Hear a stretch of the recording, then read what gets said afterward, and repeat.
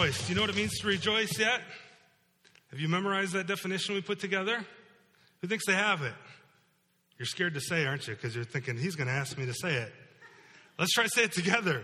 Well, what does it mean to rejoice? Rejoice means to dwell on God's grace and let it define my life, reveling in it, because it supersedes any and every other thing. Let's try that again. It's right on the screen, I think, for you. To rejoice means to dwell on God's grace and let it define my life, reveling in it, because it supersedes any and every other thing. To dwell on God's grace, to think about his undeserved favor toward me, his undeserved love toward me, to dwell on it, to think about it. So much so that it defines who I am. That all my interactions with people, even though I'm sinful, and there's times where my interactions with people are not defined by God's grace. Anybody else fall into that category, or just me? Yeah. But letting it slowly define my life over time and reveling in it, just sitting in it and enjoying God's pleasure toward me because of his son, Jesus Christ. Sometimes that's reveling. Sometimes reveling is dancing and singing and celebrating, because that's the most important thing is eternity. As we're going to see Paul say this morning, to live is Christ. His grace, God's grace to me through Jesus Christ, supersedes any and every other thing. Any and every other thing. Do you believe that? Let's by faith look at that this morning, okay? With the goal that by letting God's grace define my life, I would truly, from my heart, in any and every situation, we'll see Paul say later, I would just be able to, as he says here, to say, to live is Christ. To live is Christ. Let's pray. Father, thanks for Jesus, and thank you for his grace to us. Father, I thank you that you love me because of what Jesus has done, not based on my own merit. I fall short all the time. And so I thank you for what Jesus has done on the cross for me. I thank you for his grace then to me in that, giving me his life, taking my sin and making me new, conforming me into his image. Holy Spirit, I pray this morning that you would speak to me and through me as I teach your word. I pray you'd calm my heart as well. Just kind of anxious this morning. And so I pray you'd calm my heart, you'd make my words your own, and you'd speak to and through me, even as I teach your words to our people. And Father, I pray too against the enemy, his servants, their works and effects. He would love nothing more than to take your word and twist it, use it instead of to edify and encourage us, to accuse us and to throw accusation at us and even to tempt us. But instead, Holy Spirit, would you work in such a way that you would give us the mind and heart in the same measure that you gave it to Paul. That for us to live would be Jesus, to die would be gain, and that all of what we do and who we are would be rejoicing in your grace, letting it define us so that we could do ministry and care for other people. Father, we love you. I love you. I thank you, though, that you love me first in Jesus. I pray all this through him. Amen. We're in Philippians, as I mentioned, and specifically in chapter 1. We're going to be starting in the end of verse 18 this morning. Last week, we saw Paul rejoicing in the midst of really hard circumstances, and those circumstances haven't changed for him. But we saw him in the midst of really hard circumstances rejoicing and seeing it all as something that would advance the gospel. That God was using what was going on in his life even then, even when it made zero sense maybe to the people he was writing to. He said, no, it does make sense when you look at it in view of eternity, because God's using this to advance the gospel. Well, he continues writing this morning. He ends that passage last week with, and in this I rejoice. And he repeats himself right as we start this morning in the end of verse 18. He says, yes, and I will rejoice. That sounds like a choice, doesn't it? Sounds like Paul's saying, hey, you know what? I agree, this stinks, but I will rejoice. I will. I'm choosing it. I'm choosing to dwell on God's grace. I'm choosing to let it define me. I'm choosing to just revel in it. And I'm choosing it because it supersedes any and every other thing. Yes, I will rejoice. For I know, Paul says, that through your prayers and the help of the Spirit of Jesus Christ, that this will turn out for my deliverance. He's speaking of a situation, of his circumstances that we talked about last week, that he's been falsely accused, he's been drugged through the courts, he's been drugged across land and sea to get to house arrest in Rome. He goes, this will turn out for my deliverance, as it's my eager expectation and hope that I will not be at all ashamed, but that with full courage, Paul says, now as always, Christ will be honored in my body, whether by life or by death. For to me, Paul says, to live is Christ, and to die is gain. If I'm to live in the flesh, this means fruitful labor for me. Yet, which I shall choose, I cannot tell. I'm hard-pressed between the two. My desire is to depart and be with Christ, for that's far better. But to remain in the flesh is more necessary on your account.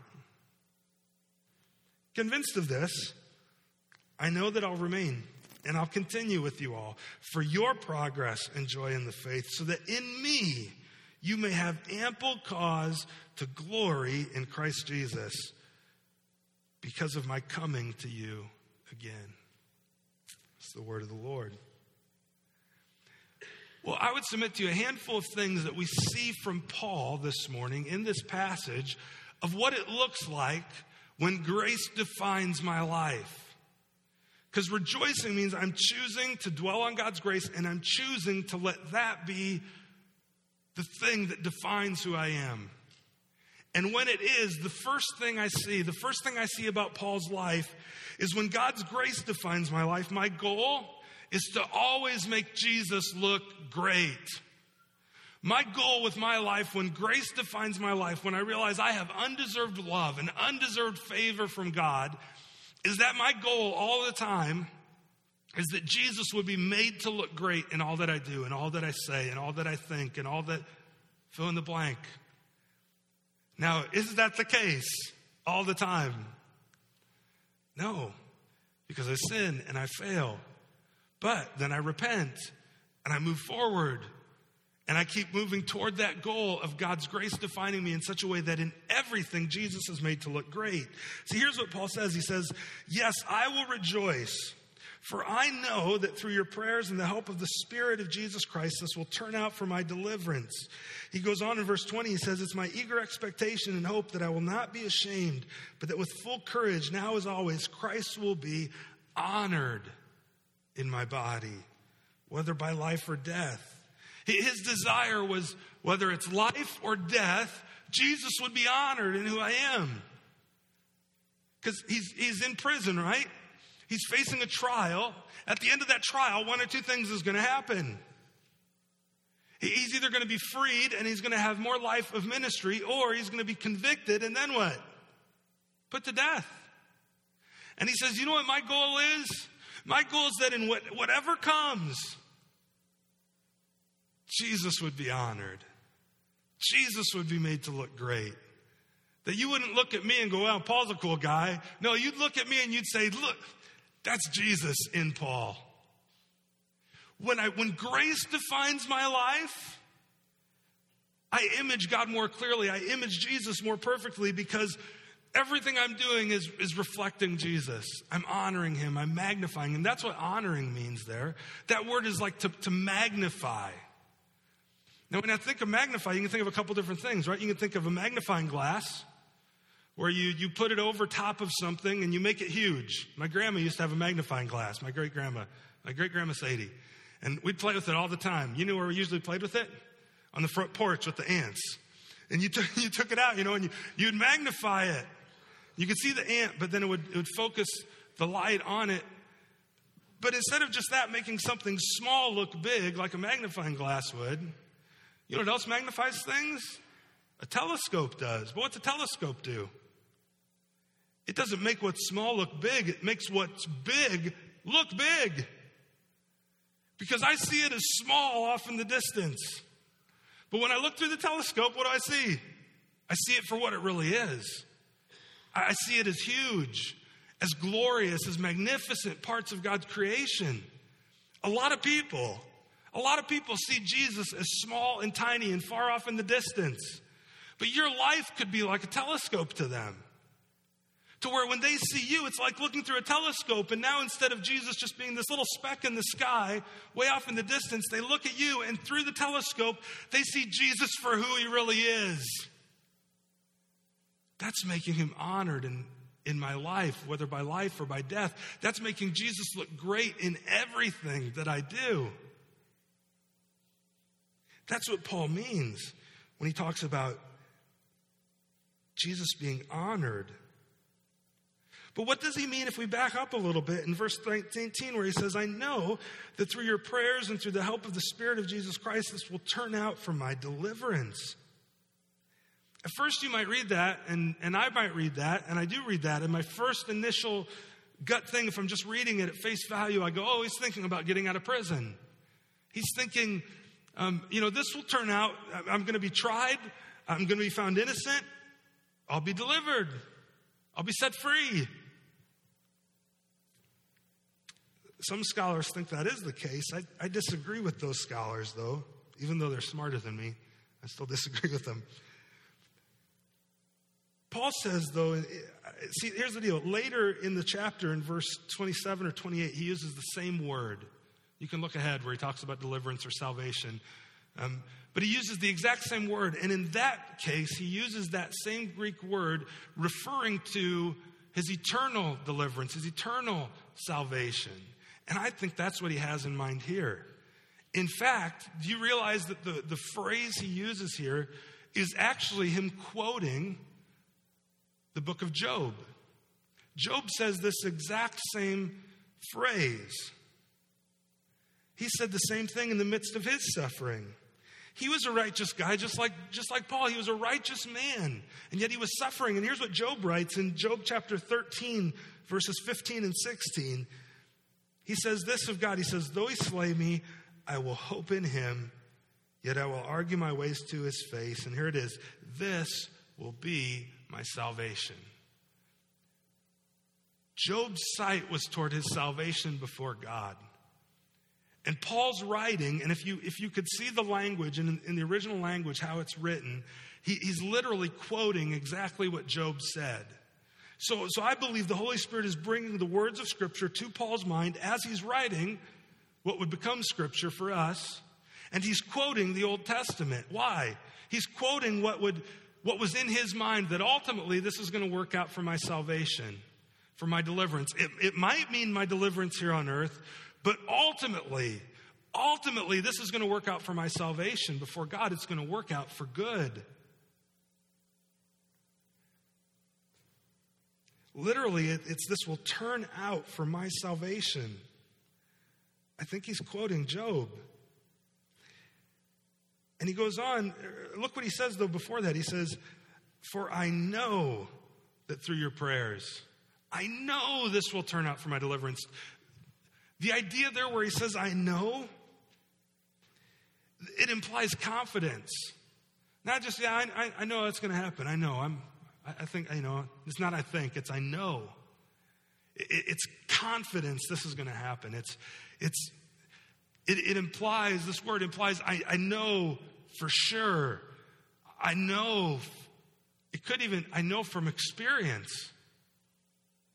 What experience? Well, every other time that Paul had seen God, we talked about it last week, right? When you see God's leading, not a lot of times in the windshield, but in the rearview mirror. And Paul says, every other time he's worked it out for good. Every other time. Why wouldn't he this time? I know this will work out for my deliverance. Even if it's not on this earth, it'll be good. God's good. It will. And this thing he's talking about, obviously, this is imprisonment. Well, he goes on in verse 20. Actually, before we go to verse 20, let's stick in 19 for a second. He says, I know that through your prayers and the help of the Spirit of Jesus Christ, this will turn out for my deliverance. Is it encouraging to you like it is to me that the Apostle Paul was a guy who asked for prayer? He wanted people to pray for him. He needed people to pray for him. That's incredible. And he says, I know that through your prayers and the Spirit of Christ Jesus, the Spirit of Jesus Christ, this will turn out for my deliverance. Through those two things, prayer and the Holy Spirit. You know, I mentioned earlier as we got started and as I prayed, that we have the same resources available to us that Paul had available to him to live the Christian life. In fact, you have the exact same resources available to you that every other faithful believer in the New Testament had available to them. In fact, you have the same resources available to you that Jesus Christ had available to him as he lived his life on this earth. You do. You know what they were? There's three. We see two of them here. We see three of them here, actually. First one is prayer.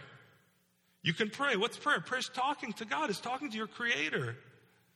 Do you spend time in prayer? Like, I don't know. I don't spend like an hour. Yeah, but even just throughout the day, do you spend time talking to him as your friend, as your helper, for guidance? Prayer is one. Jesus prayed all the time. Paul prayed all the time. Jesus, in fact, when you couldn't find him, you know where he usually was? Where the disciples almost always found him? Praying. You know what you and I can do? We can pray like Jesus and like Paul.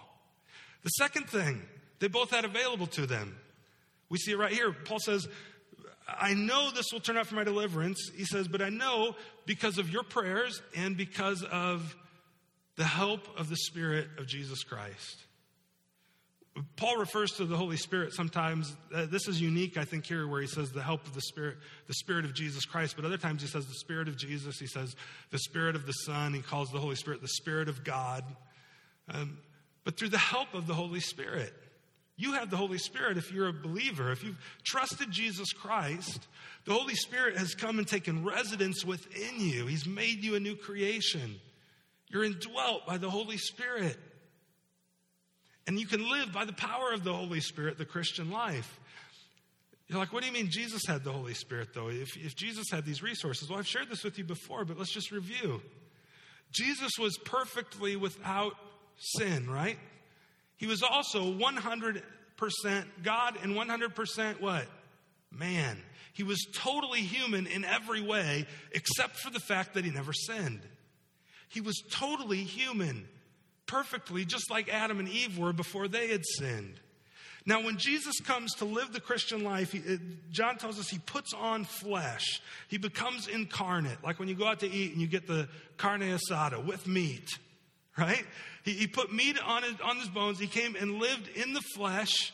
He lived, but when he did that, when he lived totally as a man, I believe, well, we'll see it later, even in this book, later this summer, that he lived totally as a man. It's like he veiled his deity.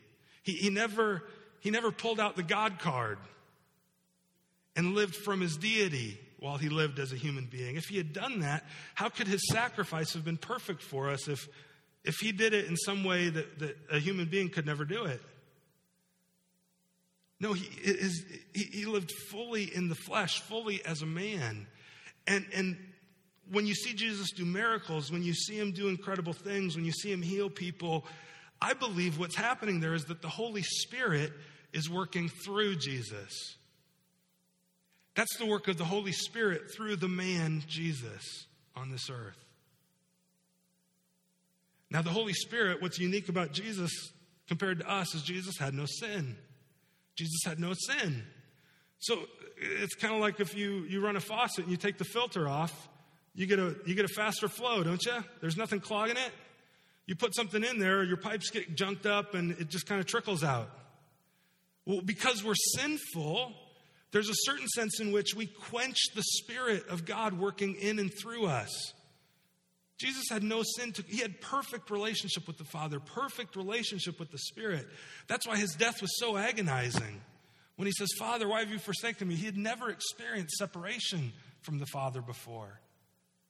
So Jesus lives the perfect Christian life by the power of the Holy Spirit. And you have that same Spirit living in you if you're a follower of Jesus. So 2 out of 3 so far, right? You have prayer. You have the power of the Holy Spirit, or as Paul calls it, the help of the Spirit of Jesus Christ. The third thing you have is God's Word. Jesus used God's Word over and over and over throughout his life. Paul uses God's Word. In fact, he ends up writing a large portion of the New Testament. You have God's Word to help you. You have prayer where you talk to God. You have the Holy Spirit living in and through you so you can live out what God's Word tells you. And you can hear from God through his Word. You have the same 3 resources. You go, how did Paul choose joy? How did Paul let God's grace define his life? Well, prayer, Holy Spirit, and the Word of God. We have the same resources available to us. He goes on, he says, it's my eager expectation and hope that I will not be at all ashamed, but that with full courage, now as always, Christ will be honored in my body, whether by life or by death.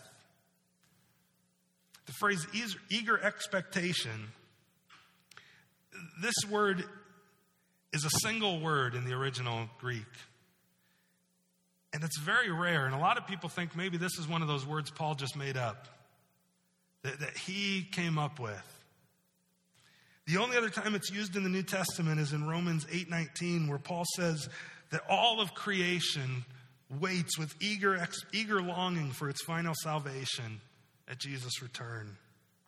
It implies this intense desire to catch sight of something, to see something, this intense longing for something, waiting with open hands, just waiting.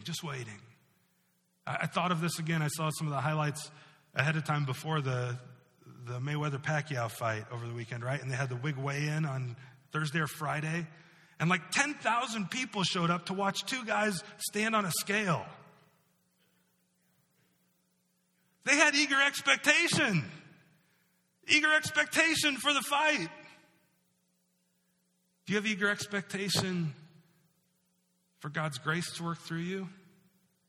Paul says his eager expectation and his hope is that he would never, not at all, be ashamed, but that with full courage. See, Paul says, I know through your prayers. And then what's he talk about? What they pray for? Well, you'd think he might say, because I know you're going to pray for me to get out of jail, and I know I'm going to get out of jail. I know that's what's going to happen. Is that what he says? Does he pray? I know you're going to pray that my suffering would just be minimal and life will be great. Does he say that? No. Do you think he probably hopes people would pray that, though? And I would guess that people did pray that. And those are good things to pray for because they love Paul. But his big request is not just that these temporal things would happen. It's that he would have courage. That he would face his death with courage. That he would face his trial with courage. He says, even now as always. What he's saying is, even in the midst of this, just like always, man, pray that I have courage. That I wouldn't be ashamed. That I'd make it to the end. When you pray for people, do you just pray for their comfort? When you pray in your 110 group, do you just pray for their healing? I hope you pray for those things. Those are good things to pray for. In fact, James tells us that when you're sick, you should go to the elders, ask them to pray that you might be healed. It's a good thing to pray for those who are sick. It is. But it's also good to pray not just that they'd be healed, because they may not be, but that they would make it to the end faithfully. That they'd be faithful to Jesus Christ, that they wouldn't be ashamed. That now as always, they'd live lives with full courage. When God's grace defines my life, my goal is to always make Jesus look great. That was clearly the example of Paul. But also, when God's grace defines my life, to live is Christ. When God's grace defines my life, to live is Christ. See, look what Paul says. He ends verse 20. He says, it's my eager expectation. He says that now as always Christ will be honored in my body, whether by life or by death. What's he say right there? Verse 21, for to me to live is Christ. For me to live is Christ. How would you fill in that blank? For you, to live is what? You know what Paul's kind of doing here? He's kind of saying, he's kind of answering the question, what's the meaning of life? Well, to me, Paul says it's Christ. He had no understanding of what it meant to live life apart from Jesus. Life had no meaning to him apart from Jesus Christ. That's where his focus was. That's where his eyes were set all the time. That was all by God's grace, though, because I think there's also times probably where Paul was still sinful. He still would have turned. He still would have had doubts. Yet, he'd get himself refocused. To live is Christ. What is it to you? How would you fill in that blank? To me, to live is baseball. For me, to live is the Cubs. You know how to suffer. For me, to live is farming. For me, to live is my job. For me, to live is my kids. For me, to live is pleasing people. For me, to live, what do you fill in the blank with? What is it to you to live? What is it to you? Paul says, for me to live is Christ. And that's the most accurate answer you could ever give. But sadly, if you're like me, there's times in my life where I fail that way. And the desire of my heart strays. Like the hymn goes, prone to wander. I feel it. Do you? Yet redirecting, repenting, turning my mind back to Jesus Christ. To live is Christ. Look what Paul says. He goes on. He says, if I'm to live in the flesh, this means fruitful labor for me. Yet which I shall choose, I cannot tell. I'm hard pressed between the two. For my desire is to depart and be with Christ, for that's far better. But, he says, to remain in the flesh is more necessary on your account. Convinced of this, I know I will remain and continue with you all for your progress and joy in the faith, so that in me, you may have ample cause to glory in Christ Jesus because of my coming to you again. Paul says, for me to live is Christ. As I see it, life is all about Jesus. He says something very similar in Galatians 2:20. For I have been crucified with Christ. It's no longer I who live, but Christ who lives in me. And the life which I now live in the flesh is by faith in the Son of God who loves me and delivered himself for me. Sounds like God's grace, doesn't it? It is. His life was defined by it. For him to live is Christ. Where's your focus? Where's your mind? Where's your heart?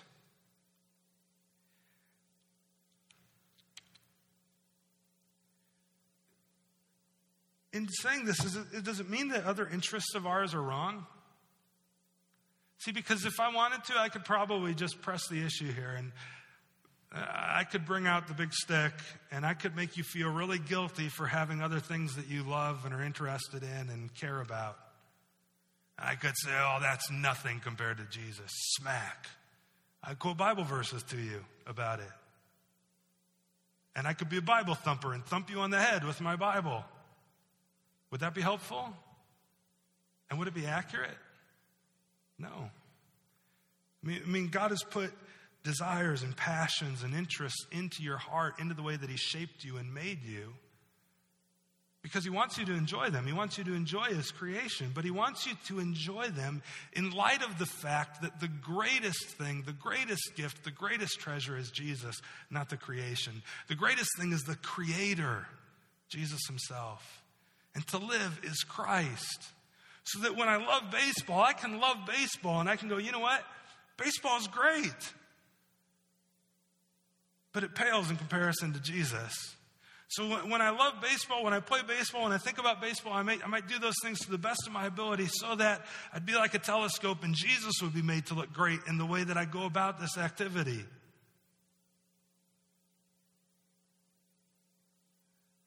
When I care for my kids, man, when you have children, I know your life totally changes, right? And things get busy and it's exhausting. I've talked to so many of you.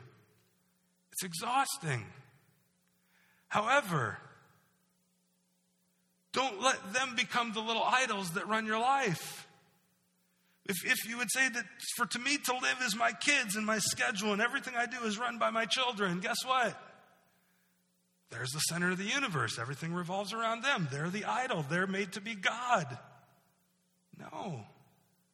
They're a great thing. They're a treasure. They're a gift from the Lord, but they're from Jesus. And I'm turning them to say, you know what? I love you guys. Jesus is life. Chase after him. And I'm pointing them to Jesus. What other interests do you have? I mean, we could go on, couldn't we? Lots of really good things God has given us and created for us to enjoy, but enjoy them in light of the fact that Jesus is first. Jesus is my first love. And that first love influences every other love. And when I get those out of order, that's when life seems to spiral. That's when it's hard for me to rejoice because God's grace in Jesus Christ isn't defining my life, but my happenings are and whatever other thing that I give too much worth to. Well, Paul says not only that to live is Christ, but that to die is gain. When God's grace defines my life, to die is gain.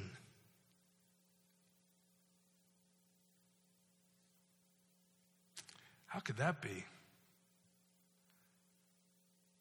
Many of you know people. There's people in our church who are incredibly sick right now and suffering and maybe will depart to be with the Lord soon. Many of you have had loved ones and friends and others who've gone through incredible illness or incredible suffering or other things, and you've seen them come to this point, and boy, to die is gain for them, but man, it's hard for me. And others of us, especially those who don't know Jesus, you look at death and you go, I don't know what's waiting on the other side. And it's a really fearful thing. And I don't want to leave the things I love. I don't want to leave the people I love. And I think the only way you can say that to die is gain is if to live is Christ. The only way I can see death as gain is if Jesus is my life. And so I'm not leaving anything. I'm leaving some things I love and some people I love, but ultimately I'm going to what's best. And to die is gain. What is death for you? Is death losing what you treasure most, or is it gaining what you treasure most? For Paul, death was gaining what he treasured most. But for many of us, death is oftentimes looked at as losing what I value most, rather than gaining what I value most. The only way I can say death is gain and face it without fear is if I know Jesus Christ is my life. And that's how Paul can ask them to pray, not just that his suffering would end, but that he would endure it with full courage to the end, so that he would, with an eager expectation, that an incredible hope that he would never in any way be ashamed, but he lived with full courage, making Jesus look great, whether in life or in death, because to live is Christ and to die is gain. It's all about Jesus, is what Paul's saying.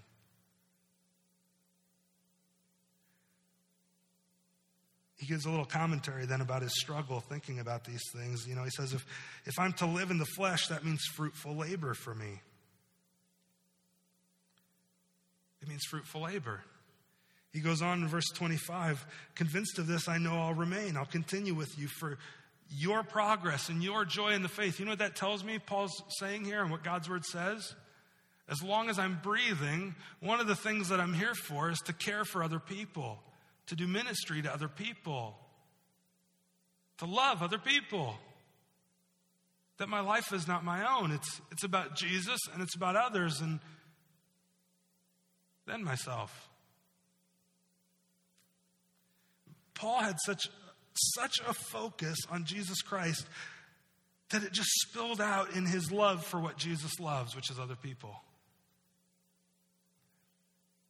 And he saw those around him as not staying here because that's my gain, but staying here for your gain, for your joy, because I love you and I love Jesus. But it was a hard thing for him because he says, I'm hard pressed, verse 23, between the two. My desire is to depart and be with Christ, for that's far better. But to remain in the flesh is more necessary on your account. Convinced of this, I know that I will remain and continue with you all for your progress and joy in the faith. Verse 26, so that in me you may have ample cause to glory in Christ Jesus. Now, what's Paul talking about there? Is he saying, because I'm so cool, you'll be able to glory in Christ Jesus? No, he says that in me, as I live my life like a telescope, making Jesus look great, to live as Christ, to die as gain, when you see me, you would see Jesus. And it would be cause for you to glory in Christ Jesus. Maybe you would insert to revel in Christ Jesus and in his grace. When God's grace defines my life, I strive to make Jesus look great in all things. To live is Christ. To die is gain. And I revel in it because it supersedes any and every other thing. Let me pray, and we'll sing together and glory in Christ Jesus. Father, thanks for Jesus. And thanks for Paul. Thanks for the courage, Holy Spirit, that you gave him to endure. The ways that you changed his heart and his mind in such a way that you took a man who was abusive, who was a murderer, and you changed him in such a way that even while he's in the same situation, he wouldn't fight back, but he would be in it with joy. He would choose to rejoice. He would choose in any and every situation, Jesus, to make you look great. Holy Spirit, do that work in us. Do that work in me. To where for me, the desire of my heart always is to make Jesus look great. Where for me to live is Christ. That one day I would face death with no fear, knowing ultimately it's gain. I pray for our church too, Father. Do that work in each of us. That for those who are sick right now that come to mind, who are facing death right now, or facing the death of a loved one, that for them they would see that as to live as Christ, but to die as gain. I pray that Jesus would be their life. Help us to face those things without fear, but instead to let your grace define us. Father, I pray for those who've never trusted you, who hear this and are maybe a little confused or a little lost because they don't understand your grace. They don't understand how great it is. Holy Spirit, work in their heart in such a way that they would see their sin, they would see their need, and that they would see Jesus who lived a perfect life for them and paid their penalty on the cross as their only way, as their only hope, their only salvation. That if they would simply repent and turn to him, turn from their way to your way, from their life to Jesus' life, that you'd make them new, that they become a Christian, and maybe in a miraculous way like Paul, you'd work in their life in such a way that for them then, even starting today, to live would be Jesus. Father, we love you. Thanks for teaching us through your word. Give us your grace now to sing and to celebrate that grace. We pray all this through Jesus, our Savior. Amen.